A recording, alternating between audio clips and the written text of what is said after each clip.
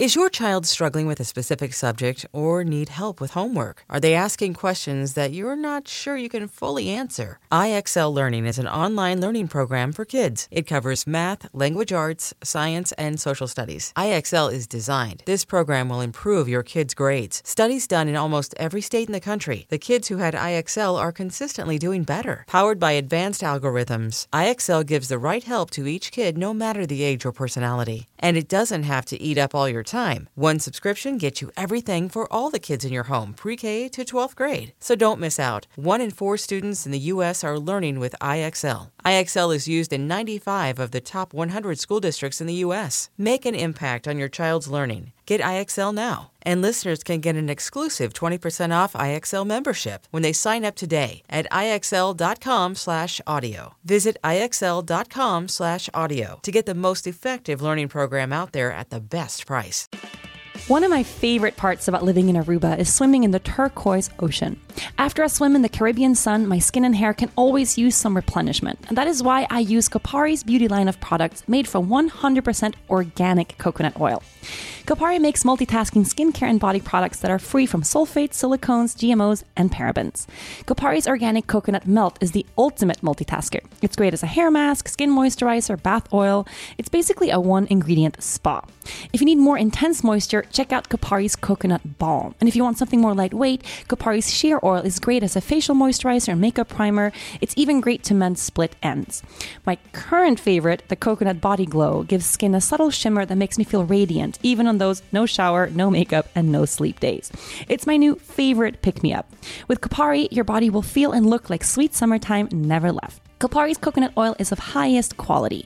The aroma is light, the texture is totally smooth, and you can apply it everywhere, knowing you're giving your body safe and pure nourishment.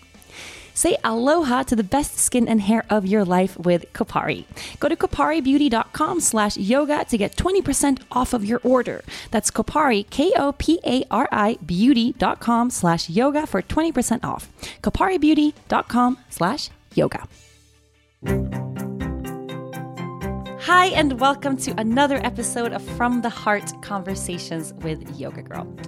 I am over the moon excited to introduce this week's guest on the show, Glennon Doyle. Glennon is the author of the #1 New York Times bestseller, Love Warrior, which is my absolute favorite read of the year. She is the founder of Momastery, an online tribe of millions committed to changing their lives through vulnerability and storytelling. She's also the creator of Together Rising, a nonprofit foundation supporting women and families in need that has raised over $8 million to date. What a resume. Welcome to the show, Glennon. Thank you. I am so excited to be here and so grateful that you are trusting me with your beautiful tribe of which I am one. I've been following you forever, so this is an exciting day for me. I am so excited. When I reached out to ask if you wanted to come on the show, the first thing, you and your sister wrote me back that you love Lea Luna. And I was like, how does Glennon Doyle know my baby? Hey, everybody does. The whole world does. We are all loving you and your beautiful family and your gorgeous heart from afar. Many days you have brought me back to myself and back to truth and beauty. And so I'm grateful for you and your work in the world. Oh, thank you. And same for you. I have to, we have the same literary agent. Yes. Margaret, which is it's so funny. She sent me your book, Love Warrior, earlier in the year. I was really pregnant and really miserable when she sent me the book. I was like my last weeks of my pregnancy and I just didn't want to talk to anybody. And she kept emailing me, bugging me, like, did you read it? Did you read Love Warrior? And I didn't. It went off my bookshelf. And she was like, did you read it? I feel like you need to read it. Did you read it? Read it now. And then I picked it up. I was like, okay, there's something about this book, And then I think I finished it in 2 days. I couldn't put it down. It was the only thing I read when I was pregnant. And just blew me away with how much I resonate with your beautiful, storytelling and your ability to show up raw and vulnerable. And you're just, how do you do it? Well, same way you did. I love that part in your book where, you started your Instagram, so many parts in your book, but when you started your Instagram and then suddenly you had that day where you just told the truth about how you were feeling instead of like putting a picture and then trying to, I just feel like we have these representative selves that we send forward and talk about how amazing we are and how fine we are and how lovely everything is.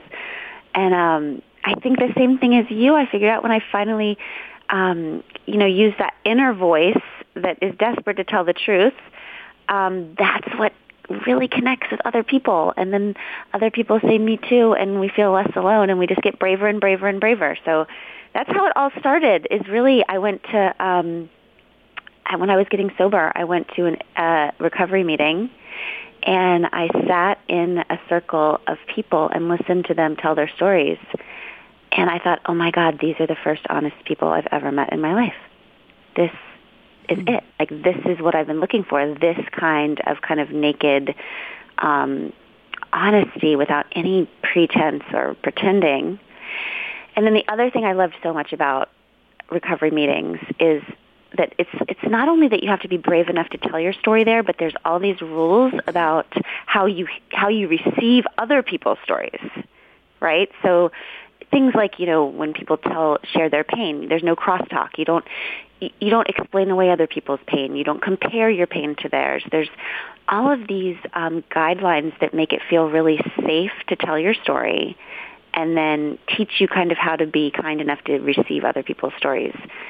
And it felt so safe and so beautiful. And so I thought, I just want to make the whole world into one big recovery meeting, which is what I tried to It's just learning, learning to hold space, essentially.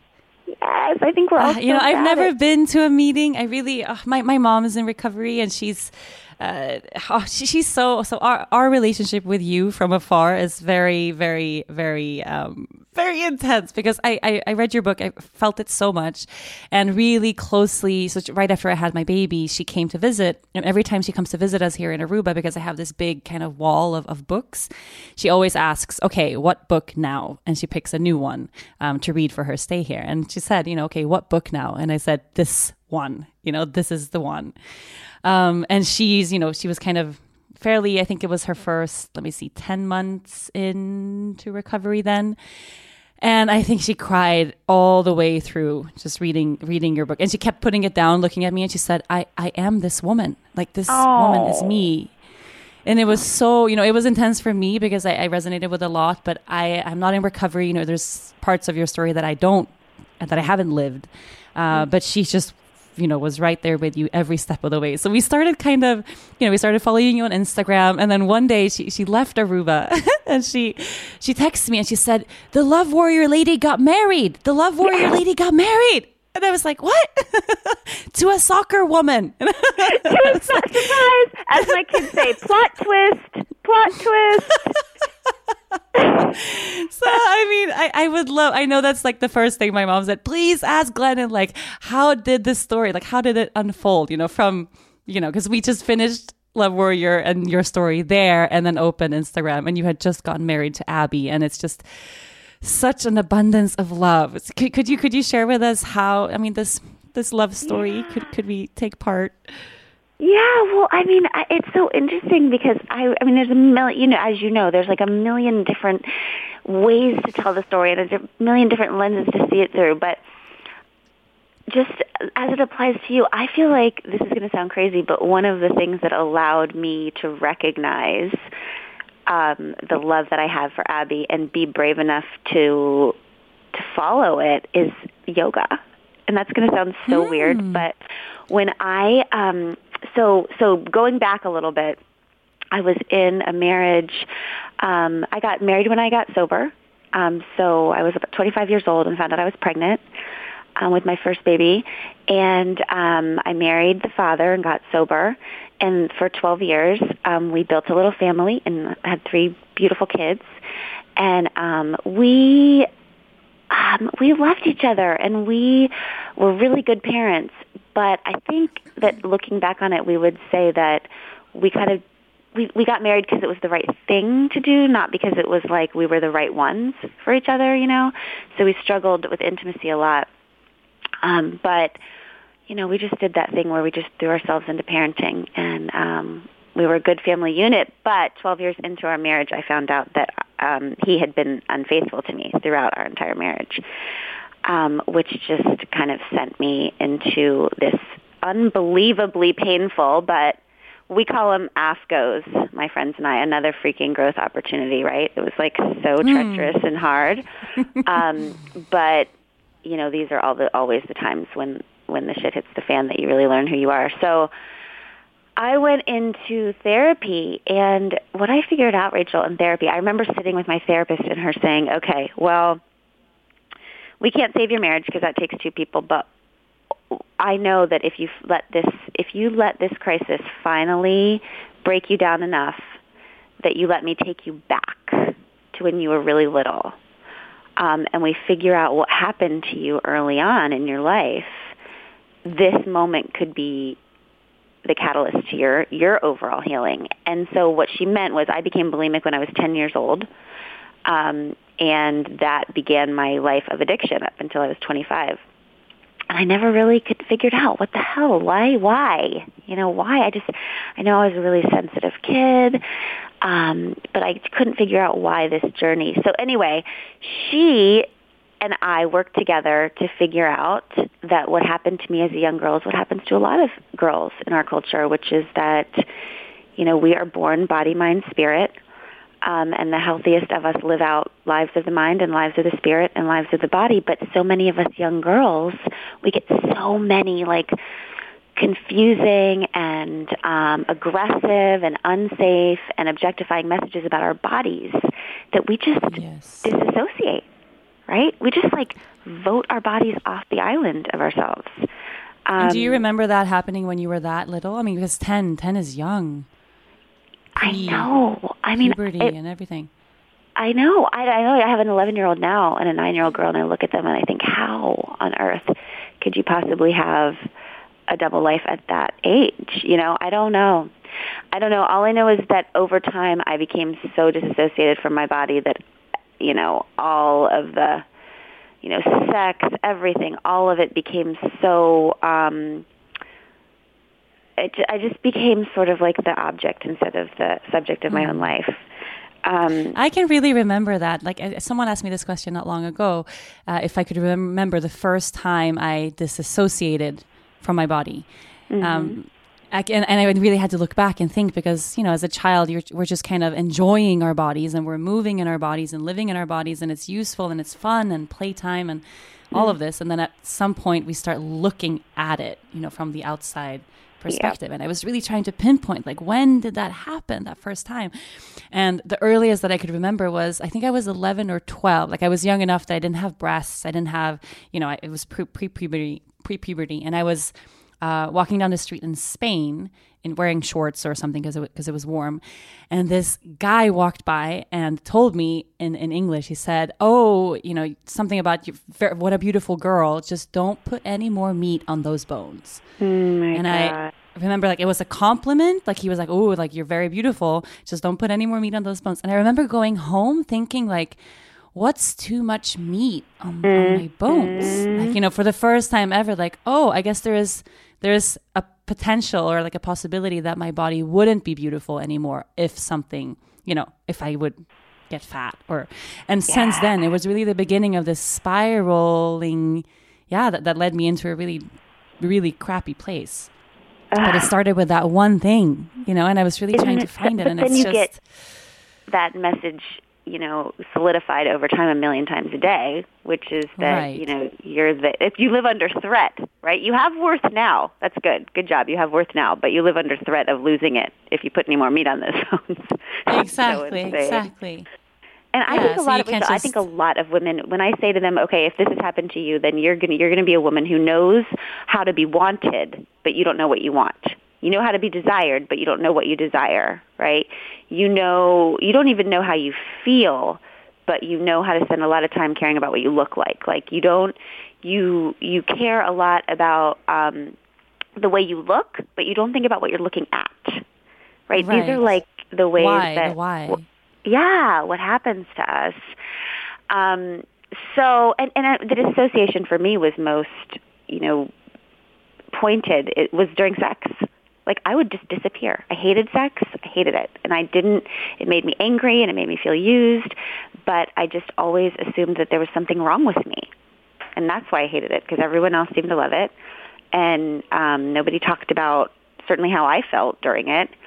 But, in retrospect, it's amazing to look back and be like, no, my body was telling me that something was wrong. I think women, we tend to think, if we feel bad, we tend to think something's wrong with me instead of thinking maybe something's just wrong.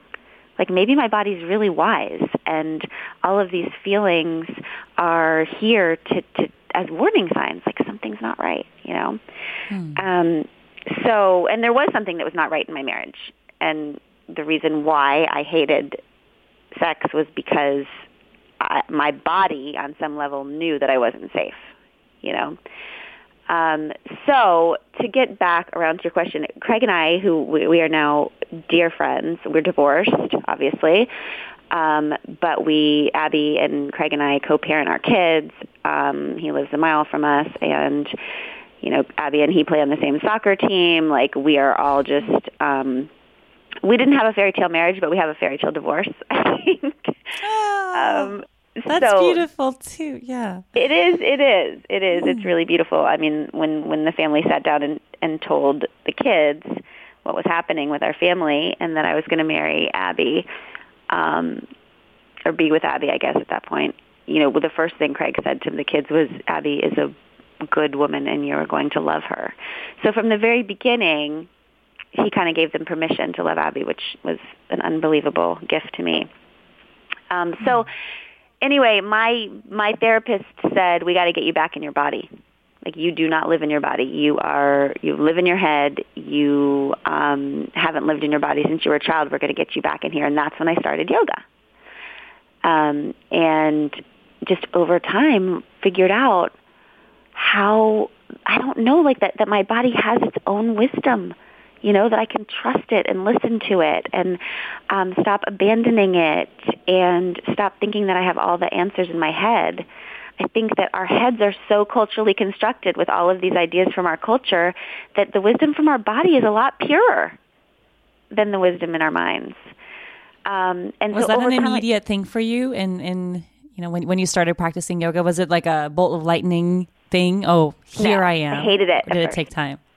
No, I hated it. I thought it was like, I started it during a very painful time in my life, and I felt like everyone at yoga was so like woo-woo, and I was just trying to survive, and I hated everyone for like the first maybe 2 months. I'm not joking. But I also knew that there was a part of me that knew that something was important happening there. Otherwise, I wouldn't have kept going back, It's kind of like AA, like, at first, it hurts so much because you're, like, stuck in the truth of things. Like, before you go to an AA meeting, you've been in denial for years, right? So you are convincing yourself that everything's fine. Then you sit down in a recovery meeting, and it's like the jig is up, right? Like, you have to face the truth of the pain in your life, and it kind of felt the same in yoga. Like, there's nowhere to run. I just have to sit here and breathe and sit in all of it. You feel it? Like, that is unacceptable, right? Anything but that. And I think that, Rachel, in some ways, yoga for me is the opposite of addiction. It's like I started numbing with food and booze and alcohol because I believed that I could not handle the pain of being human, right? So I just would grab. And then in yoga, you realized that you could. Yes! That is, I have goosebumps now. Yeah. Yeah, it's like when I first got sober, I couldn't even listen to a song because music felt to me like yoga. Like music, listening to other people's like just raw voices and the music that like makes you, those songs that just make you feel so much. Like, I remember listening to Stevie Nicks' Landslide after I first got sober and thinking, so this song will kill me dead. Like, if I let myself feel the feelings of this song, I will not make it through. And then I would make it to the end of the song and be like, oh, I survived that. Like, I can feel all the feelings and live through it. Because it becomes, we accumulate so much. And if it's a lifetime of not feeling our feelings and a lifetime of not being in our body, there's a lot of things we have to face at the same time. We have to kind of, I like how yoga, because I feel like the body will, if we haven't looked at things for a long time and there is a lot of pain that we have to face on the mat, I always say, we always get what we can manage and practice, like your body is not going to throw you this whole wave of pain and crap and shit that you can't sit with, but you're just going to get the right amount, the right amount to open, the right amount to feel, to go a little bit deeper. And that's why it's a practice, and we're never ever finished, because we're never, life is always going to keep handing us shit to process and feel and deal with. But it becomes easier if we do it a little bit every day. Yeah, because it just feels like checking back into what is true, and learning to trust ourselves. I guess I think that's what I learned. I guess that there is something inside of me that when I get still enough will. I guess I'd say speak to me, but it doesn't feel like words. It just kind of feels like a knowing. And so after practicing that for a year, I met Abby. And all I can tell you is that the second she walked into a room, and all of me, my spirit, my soul, my body, everything just said, there she is. There she is. It was those three words, there she is. And Rachel, I'd never dated a girl before. I'd never kissed a girl before. I'd never, there was none of that. I had no, background experience to even know this was, to recognize this, But I did. And she had the same experience. And, we met at a writer's thing. She was releasing her book and I was releasing mine. And we spent about 10 minutes together at that event. And then she had to go to Paris. I left and went home. And we didn't see each other again for 3 months. And before we saw each other again, we had both left our lives to be together. And we had never even spent a moment alone together. Yeah, we just felt like this, and this from a woman who all of Love Warrior is like me desperately trying to figure out what love is, right? I had never experienced real romantic love. I didn't even really believe in it. I didn't. I thought it was all kind of horseshit, like Disney stuff. And I sure as hell didn't believe in love at first sight. Oh my God. I thought that was just for movies. And then it all happened to me. It all happened, and right at the release of this book, where you're kind of closing the chapter on. Yes, but so hilarious, Rachel, because this book was being touted as my marriage redemption story. So the timing could not have been more insane or worse. I remember poor Margaret, our agent, our collective agent, right? I remember calling her. I had to call her 6 weeks before. 5 weeks before the book came out, which had already been chosen by Oprah Book Club. It was this big book about my marriage, and was oh, okay. It's just I just have this one little problem, okay, which is that I'm getting divorced. It was are you effing kidding me? Just, can you please follow your North Star, in 6 weeks? Can you please wait a little bit? Hold off on the truth telling there. But eventually everybody... of course, I said, no, I can't. I never promised to be perfect. I just promised to be honest. So I cannot, once I know what to do, that's my main sobriety strategy is and so much of your book is about this. We do what is right for us, and we don't do what we think will be popular, So, so I did. I just came out and told my people that Craig and I were separating weeks before the book came out. And everybody advised me not to do it, that people wouldn't buy the book if they knew the background story, that it wouldn't do what it was meant to do in the world, and that I'd be sabotaging it. But opposite, right? Yeah, of course. Because the truth is always, no matter how uncomfortable it is, it always 100% works out the way it's supposed to be when you lead with truth. It blows my mind. It blows my mind. And the love, it's so palpable. It's so beautiful, and now your voice is even wider. You're reaching even more people. You're able to inspire an even greater depths. This book, it became so much more through this next chapter, even though it didn't, probably wasn't the way Margaret would have. No.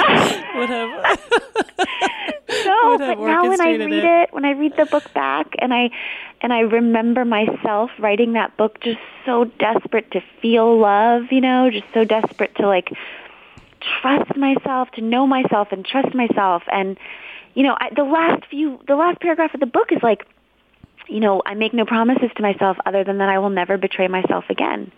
And I remember defining self-betrayal as, when the voice inside, which I call God, and most of my friends call intuition or wisdom or whatever that deepest wisdom is inside of you, when that speaks, you follow that, and you don't let the fear voices, whether they're coming from the outside or the inside, drown out that knowing that you have that is telling you this is the way forward that will keep you free and keep you true to who you're meant to be. So it's amazing because when I read Love Warrior now, it just all feels like the whole book I was trying to come up from the bottom of the ocean. I was just trying to get air, I was struggling to the surface. And then at the end of the book, I made it to the surface, and it's there, Abby was there. So it all feels just like the path there. Yeah. Yeah. You are listening to From the Heart, Conversations with Yoga Girl. Bras are not my favorite thing to shop for, and I know I am not alone. I would much rather go to yoga class or take a nap instead. But what if you could skip all the hassle and find your perfect fitting bra in just minutes? Well, now with Third Love, you can. Just take Third Love's online Fit Finder quiz and you'll get an expertly recommended bra for your unique size and shape. Third Love is obsessed with finding everyone's perfect fit. That's why Third Love is the only lingerie brand with half cup sizes.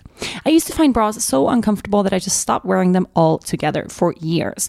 When I decided to try them out again, I immediately remembered just how hard it can be to find one that actually fits, that feels supportive, and that is comfortable as well. Well, Third Love has changed the industry. Using women's real measurements and super smoothing memory foam, Third Love creates bras that are right for your body and that feel amazing. There's a perfect bra out there for everyone. For those of you in the US, go to thirdlove.com/heart, answer a few simple questions, and just pay $2.99 for shipping. Then Third Love's signature 24/7 bra is on its way. When your new favorite bra arrives, test it out. Cut the tags off, wash it, wear it through every activity on your schedule from morning to night. It's so comfortable you might even forget that you're wearing it.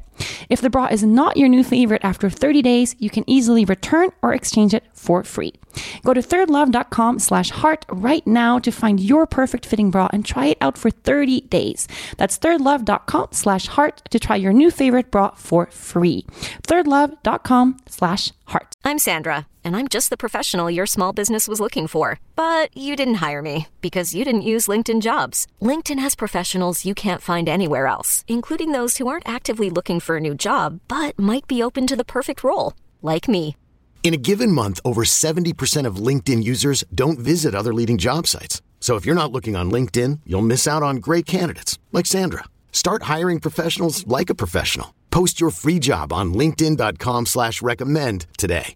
I mean, it's such a, it sounds like a fairy tale. I mean, it is a fairy tale. And I just kind of want to nestle myself into your family constellation. We would love that. Through social media, I'm like, oh, I just want to live here. Everybody is so loved and held, and and knowing that you come from this massive struggle, it's just makes it all the more important to share, because I know, there's so many people out there now, and I know a lot of people that are listening. Kind of the theme of this whole show is vulnerability and sitting with your pain, and knowing that there is not just a way out of that, but a way out and onto where you're supposed to be. Right? It takes tremendous amount of energy to struggle against the current, which is what I feel we do when we're in the midst of that pit of trying to get out. I don't know, a lot of the questions that I got from you or that for you that people were sending through social media was, I'm in that pit now, and maybe they read your book and they see now, everything turned out beautiful and amazing, but still living in that pain. If you could, my advice is always the sharing, right? The vulnerability. What is your advice to help someone arrive to that place, knowing that maybe they have their Abby waiting on the other side? Yeah, well, that's a complex question. What you call the pit, I would call the valley. So this real quick, a little story about this. So I, right after the marriage imploded, Craig told me in a therapy session, and it just was so out of the blue completely, and I had built up my entire identity on this little family and being a mom and being a wife, and and at the time, Rachel, I was people would describe me as a relationship expert. So after learning that my husband had been unfaithful for 12 years on my watch when I didn't know, I figured the jig was probably up with that, right? Like that was going to be a hard sell from now on, that I'm a relationship expert. So it was like everything just fell apart in that hour of therapy. And I remember not showering for 4 straight days. And I remember thinking, okay, I'm the grossest human being that ever lived. Like I can't even go outside, but I had to go grocery shopping. So I went to the grocery store, and the cashier behind the desk asked me for my ID. And so I handed it to her, and she looked at my name and she said, "Oh, Glennon, that's a pretty name. What does it mean?" And I said, "Oh, it's an old Irish name. It means girl from the valley." And then I started cracking up because I was like, oh my God, like my name means girl from the valley, and I live my life with my ass in the valley, and I've never even thought of this before. Like I thought this was my fault, but maybe my parents cursed me with this. And her eyes got really wide, and I thought she was going to call the police. But she said, okay, she handed me my ID back, and she said, "Listen, honey, don't knock the valleys. Everybody wants to be on the mountaintops, but up there, the air's so thin you can hardly breathe, and all there is to do is stand still and try not to fall. But in the valley, that's where the river runs. That's where all the power is."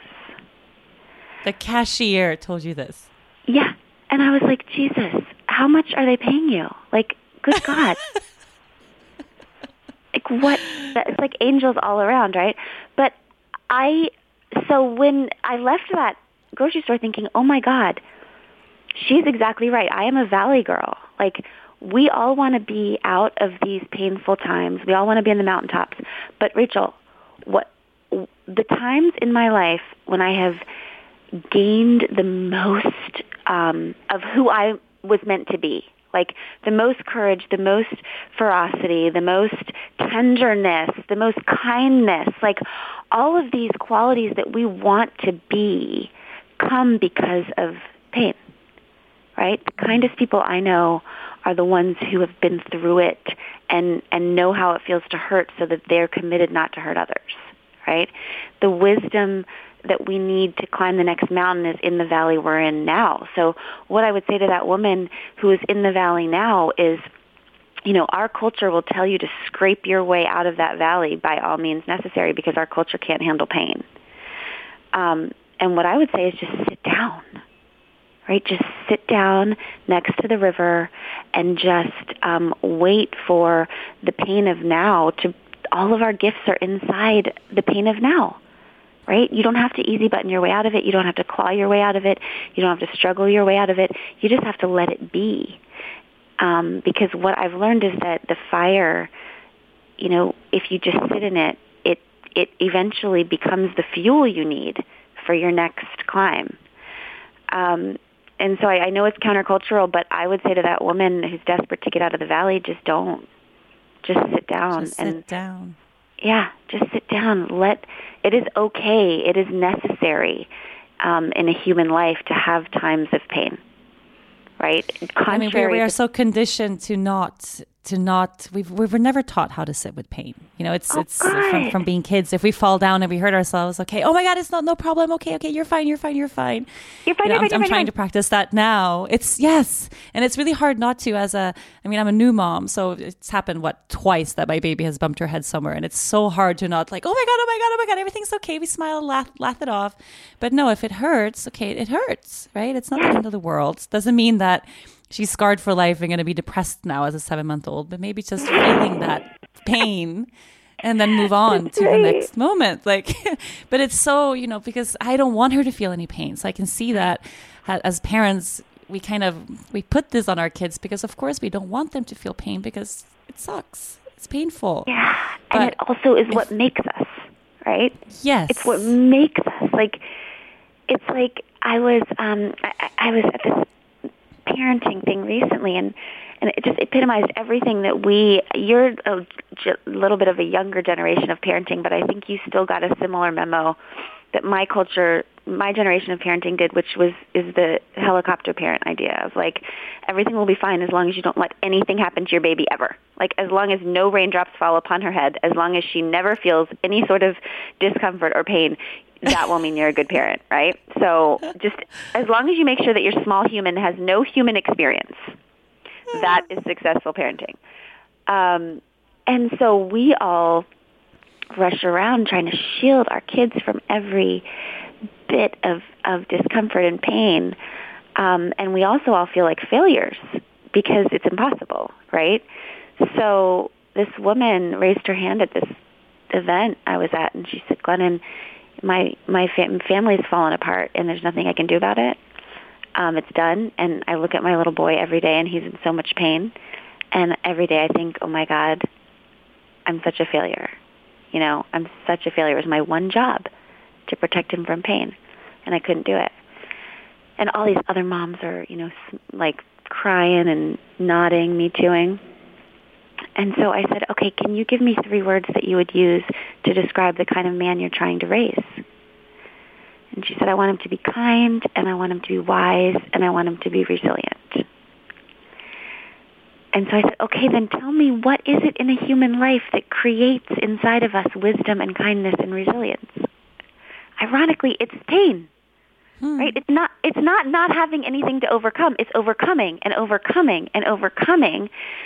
So the irony is that we're trying to protect our kids from the one thing that will allow them to become the adults we dream they'll be. Right? Exactly. And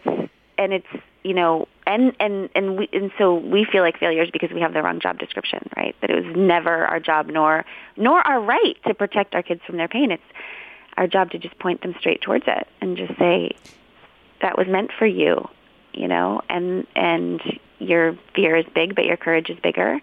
We don't want we don't want to be people, and we don't want to raise people who are fire avoiders, who just spend their whole lives trying to avoid the fires of life.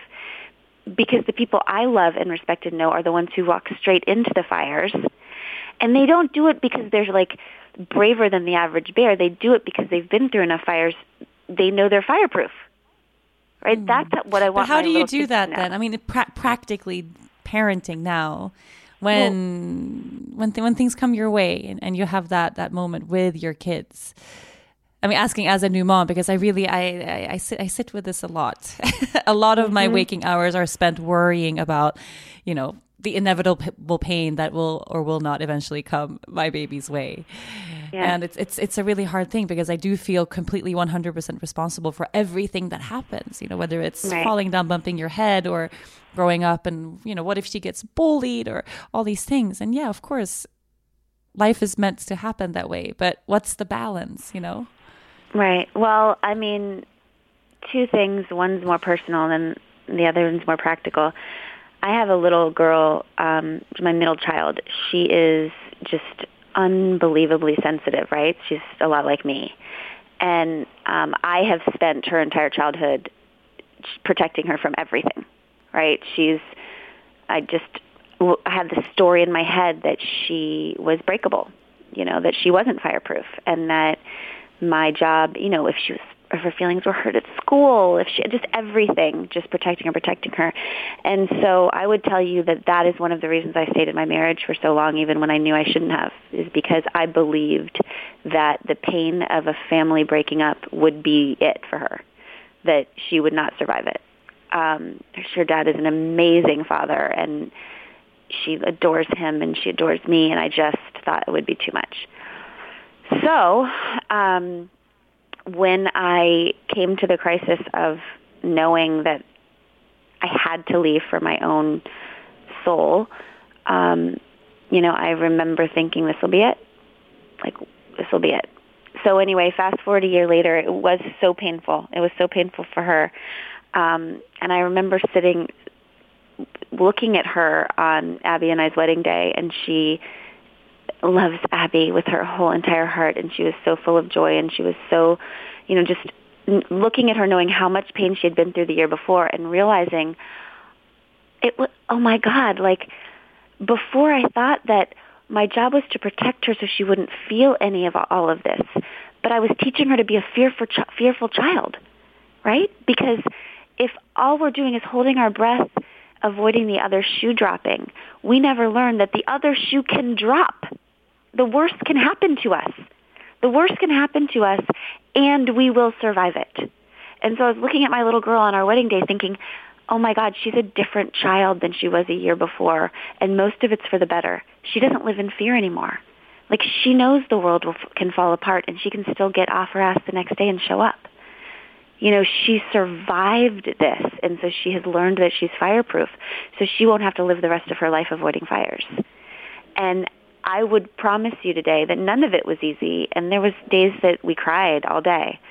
But she is a stronger, better person today than she was a year ago, as are we all. And so I think that, the visual I have is that I used to be a parent who, rushes them around each fire. And now I'm not saying you shove your child into the fire. I'm saying you hold your child's hand and you walk them through it over and over again. And so maybe when they're little, like your baby girl, like, what that looks like is just not trying to snatch their feelings from them. I mean, I think about how I feel when I'm telling somebody about my pain, and they do the things that people do when they aren't brave enough to be still with someone's pain, right? Oh, it's okay. It's not, oh, you're fine. Oh, don't cry. Oh, people are so bad at just holding space, as you said in the beginning, for other people's pain, that it makes them uncomfortable, and so they feel like they have to fix it, right? And that's the trap we get caught in as parents. And one of the blessings of having a super sensitive kid that I couldn't fix her pain if I tried is that I had to surrender a long time ago. When she's breaking down about something, the more I try to pull her out of that pain by explaining it away, the more she digs in her heels, because everybody just wants to be heard. It's not the problem that's the problem. It's the child's desperation to be heard and seen and validated, right? So my kid is breaking down because she can't tie her friggin' shoes, and my whole head is like, buck up, Buttercup. Like, are you freaking kidding me? That's what my head is saying. But with my little one, I have to sit down and say, this is so frustrating. It sucks when you want to do something and you can't do it. I'm sorry. And the more times I can do that, because that's what we want our friends to do, right? Right. Like, we hate it when our friends explain away our pain. Yeah, just see it. Just see it. And the more often she feels validated, then I notice she gets out of it quicker. But God forbid if I try to explain it away or shame her for her feelings, she will just dig in and we will never get off the floor. You are listening to From the Heart, Conversations with Yoga Girl. I love a delicious glass of wine. It's one of my favorite ways to wind down the day or kick off the night. That perfect yummy glass enhances the moment. Well, I have a challenge for you. Pick out a wine that you're going to love. But there's a catch. It has to be a wine that you've never had before. Well, where would you start? Introducing Winc, spelled W-I-N-C. Winc makes it easy to discover great wine because Winc's wine experts select wines matched to your taste, personalized for you, and then shipped right to your door, starting at just $13 a bottle. There's nothing like coming home to a box of delicious Winc wine selected just for you. It just may be the best day of your month. Just fill out Winc's palate profile quiz. Answer simple questions, ones that your average store clerk would never ask you for. Questions like, how do you like your coffee? And how do you feel about blueberries? Well, after that, Winc will send you wines curated to your taste. The more wines you rate, the more personalized your monthly selections will be. Each month, Winc offers new delicious wines like the insanely popular Summer Water Rosé. There are no membership fees. You can skip a month and cancel anytime. Shipping is complimentary, and if you don't like a bottle, Winc will replace it with one that you love. No questions asked. Discover great wine today. Go to trywinc.com/yogagirl and you'll get $20 off of your first shipment. That's trywinc.com/yogagirl for $20 off. trywinc.com/yogagirl.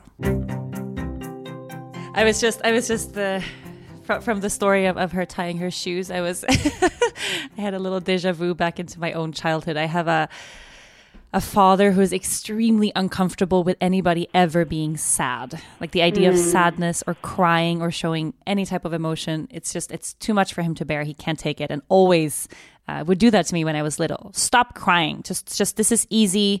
Why would you do that? Just buck up. Let's move forward. Stop crying. No pain, no gain. It really no pain, no gain. Exactly. And it made it so hard for me to just hold space for myself, even for the longest time, that I had this idea of, anytime you're crying, something is, that means something is wrong. Just kind of shut it down and move forward. And that's what I did for so many years until inevitably I just couldn't. And I think I cried for 10 months straight. Sometimes just sitting with that. And I so want to be that loving example for my daughter and how it is okay to sit with what we feel and also not be the overbearing, over emotional. Totally. Everything is horrible.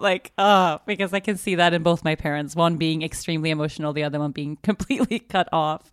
And how anyway, even though with those extremes, it turned me into this perfect place. There's never anything to blame, really. Because if I didn't have that, then I wouldn't be exactly here. So I think however the universe throws us the kids that we need and the parents that we were supposed to have. Absolutely. And it's so important to remember that, right? Because I think about that with my kids. I mean, that I am their parent for a reason. They were given to me with all of my mess and all of my imperfections and all of my, whatever, temper and whatever you want to call it. What they need is for me to be the fullest expression of me, not match some bullshit idea of what is a perfect parent, none of which are real. They just need to learn from me how to be fully human. And the crying thing is so hilarious, Rachel. How many times, the second anyone starts crying, everyone says, don't cry, don't cry. It's like a literal bodily function that is meant to release emotions that we have inside. It would be the exact same as someone being like, don't pee, don't burp, don't pee.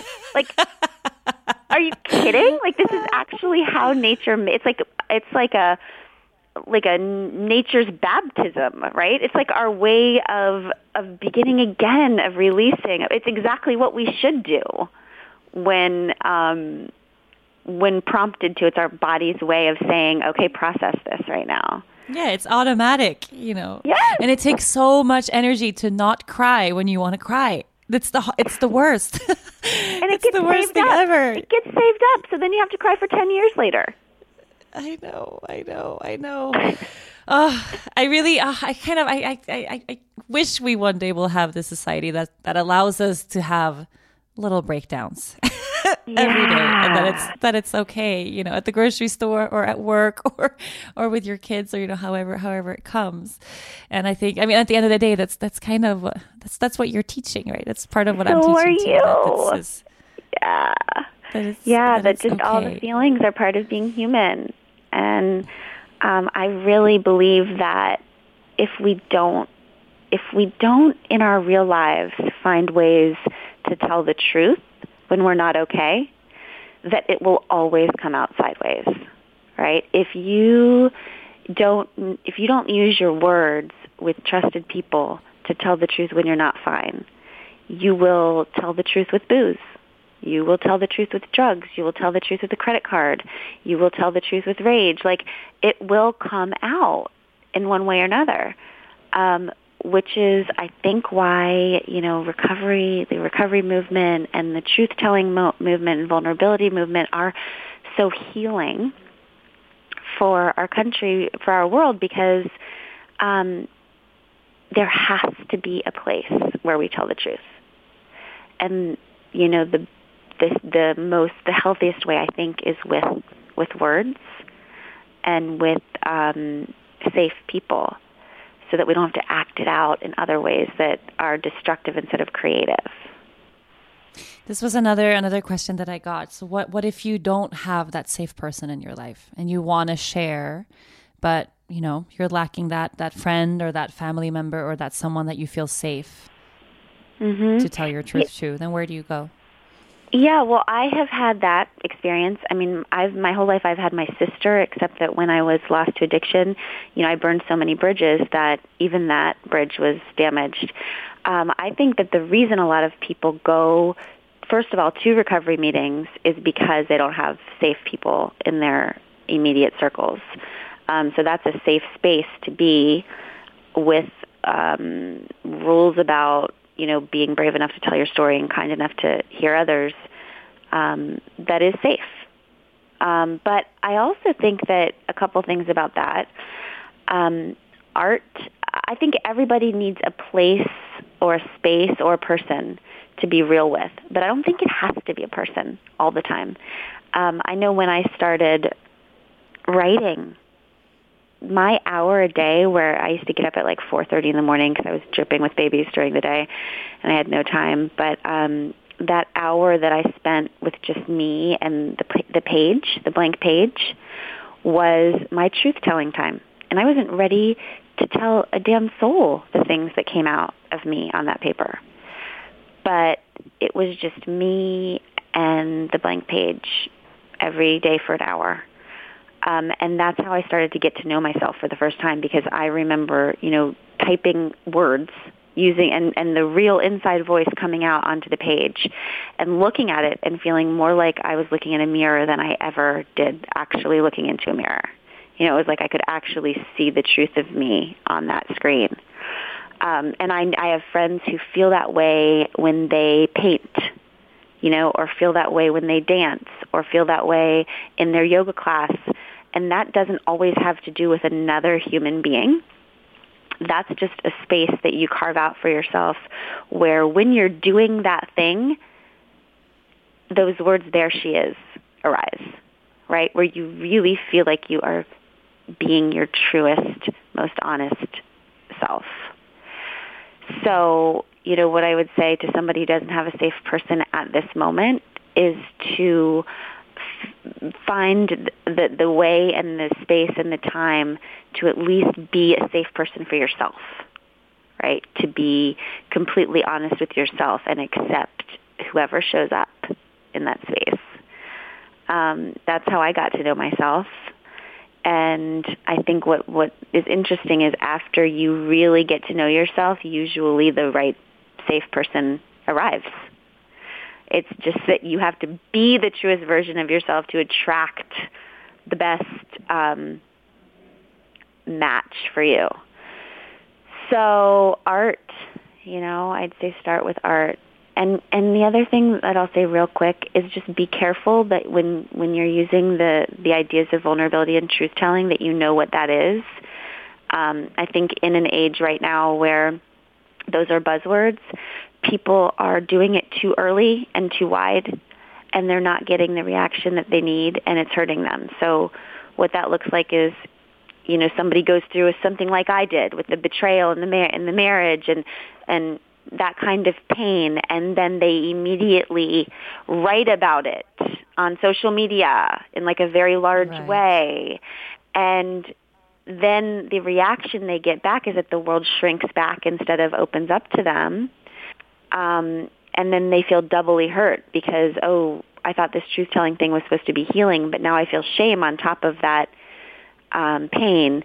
And I think the reason for that is that when we are sharing to a wide audience, we need to make sure that we are kind of sharing from our scars and not our like open gaping wounds, because whenever we're putting something out to large amounts of people that we do not know, there has to be an element of art and service to it. And in order for something to be art and service, we have to have sit with the raw pain for long enough to kind of like mine it for gold, right? To like get the wisdom out of it, and then serve it up to people as kind of an act of service. But when we do it too early, it just feels like a cry for help, and it makes people shrink back from us. So yeah, that's kind of how I measure my sharings too. If I still feel that there's drama in it, that I still feel like I have an attachment to, a he said, she said, or I feel extremely hurt and wounded, I always wait with the sharing. Then I know it's not time. If I can feel that there's still drama in it, I like to wait until, okay, here was the lesson, and then now I share that, because then there's also nothing that anyone usually gets triggered by if there's a real lesson in it for me, or a real moment of wisdom there. Absolutely. Otherwise, it's easy to go and say, right. The drama. I mean, not everything has to happen. Exactly, not everything has to happen on the stage in front of the whole world. Something, a final thing that I really would love to touch upon is, because it's so current and so today and happening right now. Me Too. I shared yesterday on Instagram a Me Too post that I was debating. It took me 24 hours to even share it. And so for anyone listening, I think was it Alyssa Milano who started this? I think it was actually, she may have revived it, but it was actually started by an American woman like 10 years ago. And maybe there was a revival of it recently. But the idea of it has been going around for a while. You are listening to From the Heart, Conversations with Yoga Girl. In need of great talent for your business, but short on time? You don't have to get lost in a huge stack of resumes to find your perfect hire. You just need the right tools, smarter tools. You need ZipRecruiter. With ZipRecruiter, you can post your job to over 100 of the web's leading job boards with just one click. So you can rest easy knowing your job is being seen by the right candidates. Then ZipRecruiter puts its smart matching technology to work, actively notifying qualified candidates about your job within minutes of posting, so you receive the best possible match. That's why ZipRecruiter is different. Unlike other hiring sites, ZipRecruiter does not depend on the right candidates finding you, it finds them. No wonder 80% of employers who post on ZipRecruiter get a quality candidate through the site in just one day. ZipRecruiter, the smartest way to hire. Find out today why ZipRecruiter has been used by businesses of all sizes and industries to find the most qualified job candidates with immediate results. Right now, my listeners can post jobs on ZipRecruiter for free. That's right, for free. Just go to ZipRecruiter.com/yoga. That's ZipRecruiter.com/yoga. One more time, try it for free. Go to ZipRecruiter.com/yoga. So, and the idea of it is any woman or man, but I guess specifically geared toward women, a survivor of sexual abuse or rape, just sharing, or harassment, a Me Too. I think it started on Twitter, and I saw this popping up everywhere, and my first instinct was, I wanted to share because I wanted to take part and kind of hold space for other women to really share that Me Too and open. But then I thought, I don't really have a big enough Me Too that validates me talking about it. So I said, no, I don't belong there. And then I kind of closed the lid on it. And then I spent all day yesterday thinking about this. It was really bugging me, like, okay, but I do have a lot of Me Too's. I just told myself that they weren't big enough, or they weren't, they're so common and so mundane that they didn't really validate an actual share. And when I wrote them down, it was like 15 or 20. And I wrote down, I think 5 that fit in the Instagram post, but I had maybe 20 accounts of these gaping, absolute wounds of sexual harassment and pain that I put under a carpet somewhere and just swept away and decided weren't worthy of ever being shared with anyone. And now counting, looking at just my Instagram account today, there's, I think, 1,600 comments and counting just of other women sharing their stories, their Me Too's in this moment. And I saw that you shared it as well. Yeah. What's your take on this actually changing something? Yeah. Well, I might just be stupid, but I feel very hopeful. I mean, I'm on the road right now. The reason I'm in a hotel room is I'm on the road doing this tour called Together with the goal of it is to bring voices of women together, of all different races and religions and backgrounds. And, last week we were in Austin. We had 8 women, and 4 were women of color, and 1 was a woman from Pakistan who speaks against honor killings, and 1 was a girl a woman doing speaking with girls all over the country in college campuses and boys about rape culture. And the idea of this is just that women coming together to tell their stories will transform the world.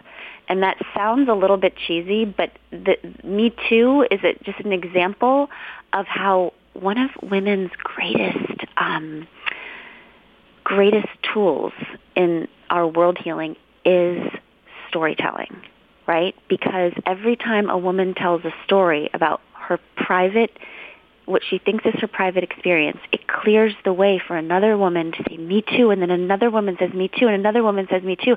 And what rises up is the whole world has to face the truth of what women have been suffering from in private, right?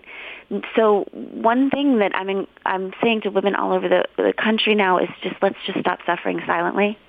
Like, at least let's suffer out loud together. And, I think about my family's obsession this year is Hamilton. And there's this line that Angelica says, which is, you want a revolution, I want a revelation. And I think about that all the time, because what comes before revolution is always revelation. It's that things are beginning to be revealed that have always been there.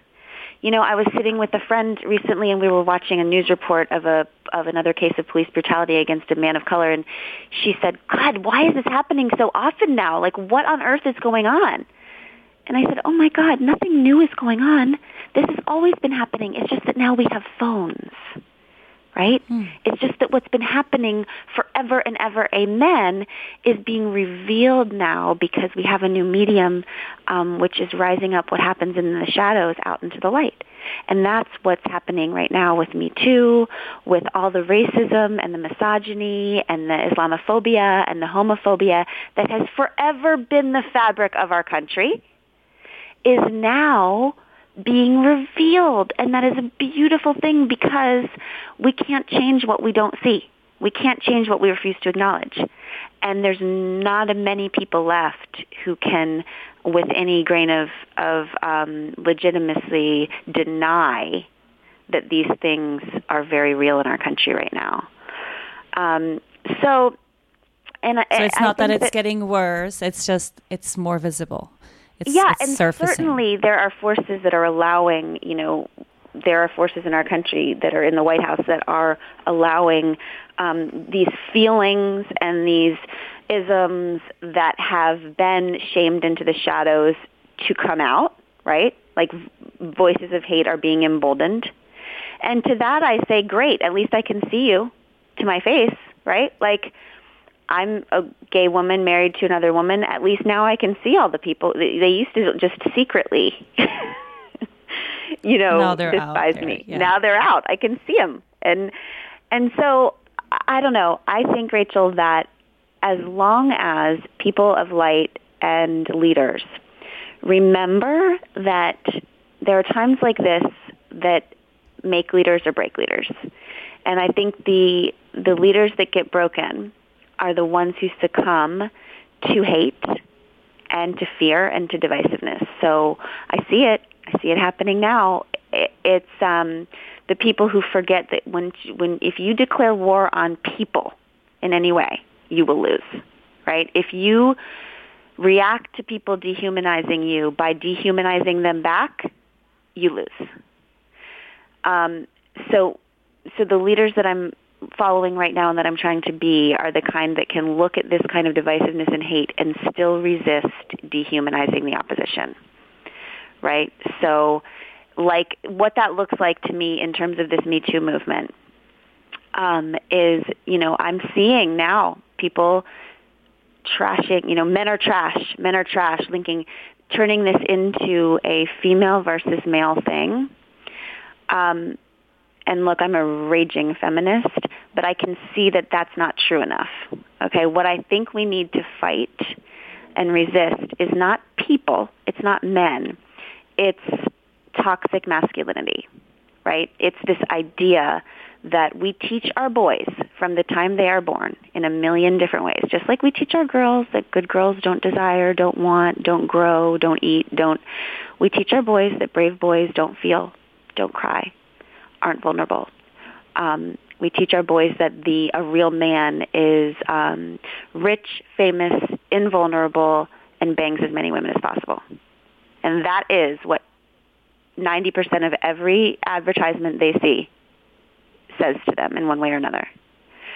And so what we're fighting, what we're resisting is this idea that is keeping our boys trapped in this less than human spot. That's going to be the next thing, and I can already feel it. Like, the beauty of having the epitome of toxic masculinity in our White House is that we now as a culture have to face that is what we believe. We believe that a real man is that. And how the hell are we going to unlearn that before it kills us all? Right? So it's a revelation. Everything that we believe in the shadows is being revealed. And I think the leaders are going to be the ones who come forward and find a third way forward for us that includes every damn buddy and allows a path back, a path of redemption back for people who have been lost. And I see it happening. I really do. I see people rising up, and I think that we have a lot of beauty ahead of us. So hopeful. So hopeful. We need more of that too, because it's too easy to get sucked into this is the end. And that's kind of reading through the comments of this specific Instagram post this morning. I didn't feel hopeless. I felt really hopeful just hearing these voices, these women, and women saying, I never shared this before. Yeah, if we're going to suffer, let's suffer out loud. Let's have a revelation. Let's reveal. And hopefully something will change. And maybe really fast. I don't know. I feel like things are moving really quickly right now. Maybe it will be really, really, really quick. They are. Hopefully. And listen, Rachel, I just feel like I'm feeling very hopeful right now because I'm talking to you and it's early and I've had 6 mugs of coffee. So, I'm not saying that throughout the day I won't go back into my eternal pit of despair that we're all going to hell in a handbasket. But I think that besides my cycling through those feelings, the truth is that had our country gone a different way a year ago, that a lot of people that we needed awake would have stayed asleep, right? And one thing that I really do feel like is happening in the world is that there's a lot of waking up, and that people are starting to understand that we can't sit out life. We can't sit out democracy. We can't sit out life. We need everybody's voices, and that this is all about numbers. What it comes down to is numbers, and there are enough of us that believe in each other and believe in justice and believe in equality and believe in love. Now that we're finally showing up and binding ourselves to each other. I do have hope that things are going to turn around. It's just a long game, right? It's a marathon, not a sprint. So we're just going to have to rest, take care of ourselves, take care of each other, and then keep showing up. And keep showing up. It's going to be a different, when our kids are where we are, it's going to be a different world. Yeah, for the better. And I don't doubt that. No, I sometimes doubt either. In the moment, like in the day, as you say. But when I look at the big picture, I can't see a version of Lea Luna being 30, 40, being my age, and her not living a totally different reality than we are. I can't see it.